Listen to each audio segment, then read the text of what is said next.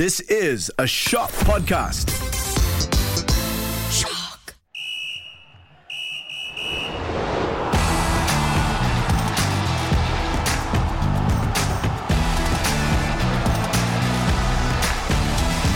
Hello and welcome to the Podball Sportscast, the podcast that's back from the Chinese New Year break and asking, how does this go again? It's been a while. I am Faisal American, who was disappointed that these next two people were not replaced in the January transfer window.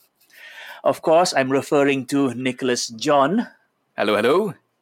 Who's valued at around £15 million. And I mean the weight, not the currency. Also, there is Karami Kamil. What's happening, guys? Who's available for transfer for a pack of nasi lemak. The January transfer window ended recently, and we'll talk about some notable movements. But first, Everton appointed Frank Lampard as their new manager. He replaced Rafa Benitez. Guys, Lampard did a fairly decent job at Derby, and he wasn't experienced enough when he took charge at Chelsea. Now he's at Everton. What do you guys think? I think Lampard to Everton is the move that he should have taken initially before joining Chelsea. Like you mentioned, he did a good job at Derby, but the natural progression was then to move on to a club like Everton. Not too big, plenty of opportunity for you to learn and gain experience and all that. But instead, he joined Chelsea, whereas we know now it was too big a club. Too big a job for him at that early stage of his managerial career. So the Everton job looks more like something he can handle. I'm not saying that Lampard can't ever manage a big club. I'm just saying that for a relatively fresh manager, a club like Everton is a good place for him to cut his teeth, so to speak. Yeah, I agree with Nick because with Everton, I think Lampard has the chance to at least implement his plans, his 2 or 3 year plan that he tried to do with Chelsea, because a big club like Chelsea, they wanted the plan, but at the same time they need to win trophies. So I don't think Lampard was quite cut out for that job.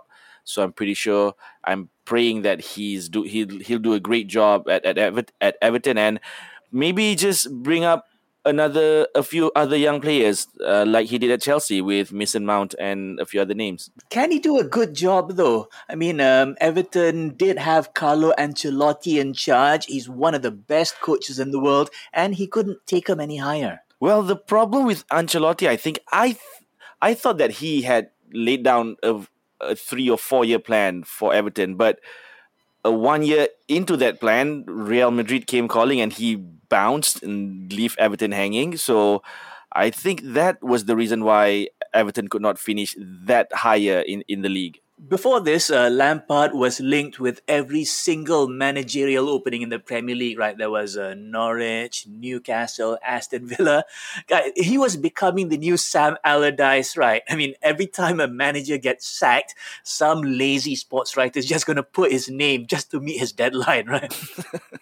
But that's generally how the British press works. But I think it also goes to show the potential that Lampard has. And like we've always said, he did a good job at Derby. And to be fair, he also did a pretty good job in the early days when he was at Chelsea. So there's a lot of potential there. And I think a lot of clubs still think highly of him. That's why they're still interested in whenever there's a vacancy that comes up. One good thing about Lampard's arrival, his name alone was enough to help Everton bring in some interesting signings in January. They got Dele Alli on a permanent transfer from Spurs, as well as Donny van de Beek on loan from Man United.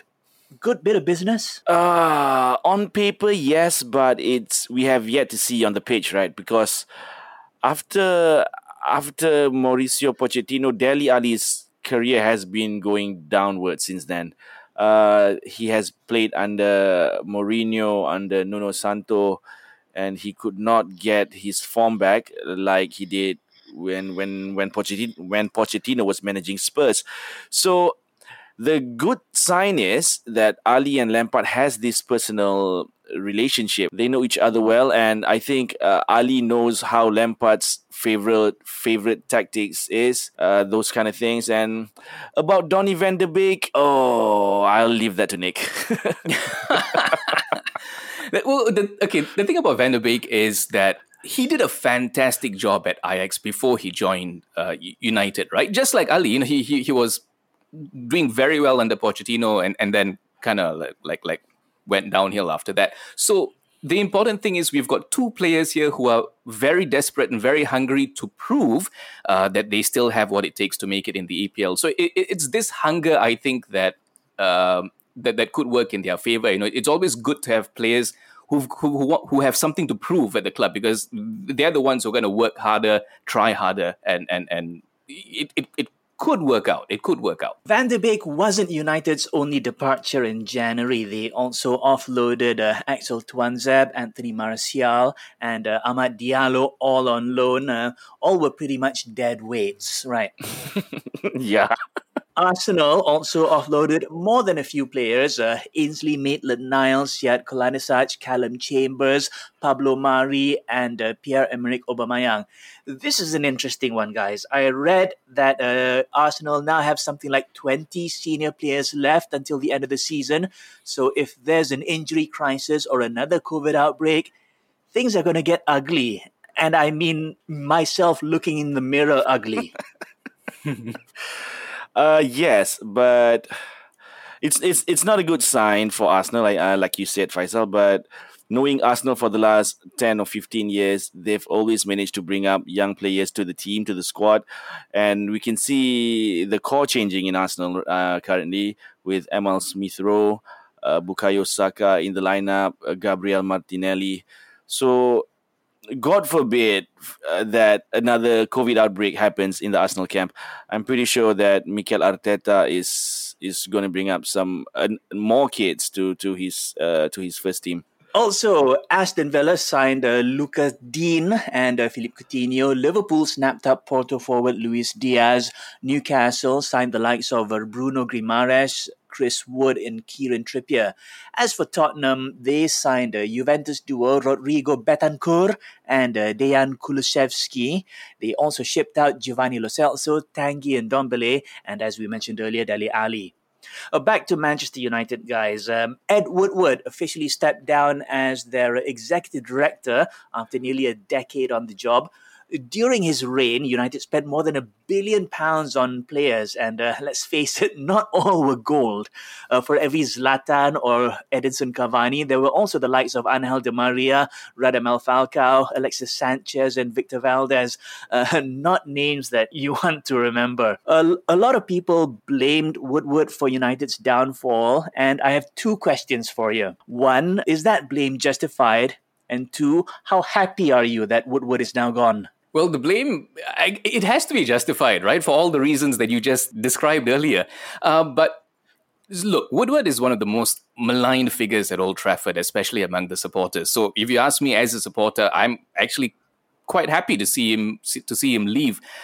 This is a guy who's got a background in investment banking. And when he first came to United, he was handling the commercial side of things before being promoted to executive vice chairman. So from a commercial point of view, you can't deny, United have succeeded in becoming this giant global brand. Everyone in all corners of the world know who Manchester United are. But when he got promoted to actually running the club as a whole, that's when things started going south. So he's a businessman. He's familiar with the numbers, the dollars and cents and all that. But ask the supporters and they'll tell you that he knows next to nothing about football or how to actually achieve success on the pitch, And the clearest evidence of this is, like you mentioned, the signings that he pushed for, the ones you mentioned earlier. Some actually were good signings, like Ronaldo and Bruno Fernandes and all that, but others were just absolute disasters. So Woodward, he may be a good businessman. He may have done a great job on the commercial side of things, but he's not a good football man, so to speak, and I think the time's right for him to leave. Yeah, I agree with Nick, but besides bringing all those players that you've mentioned, Faisal, we need to focus on the players that he gave new contracts, the likes of Juan Mata, Phil Jones. Yes, Phil Jones is still playing for United. So these players are giving massive contracts, like hundreds of thousands of pounds of wages weekly. And they are not even playing enough football to stay at United. So by doing that, I think there were reports saying that the harmony in the United team was not that great. Players are really on edge because of why is he? I think because let's say Phil Jones, like he's getting what 150, 140K a week.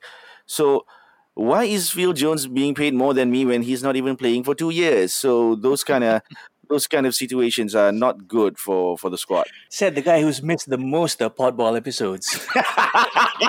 Burn, baby, burn.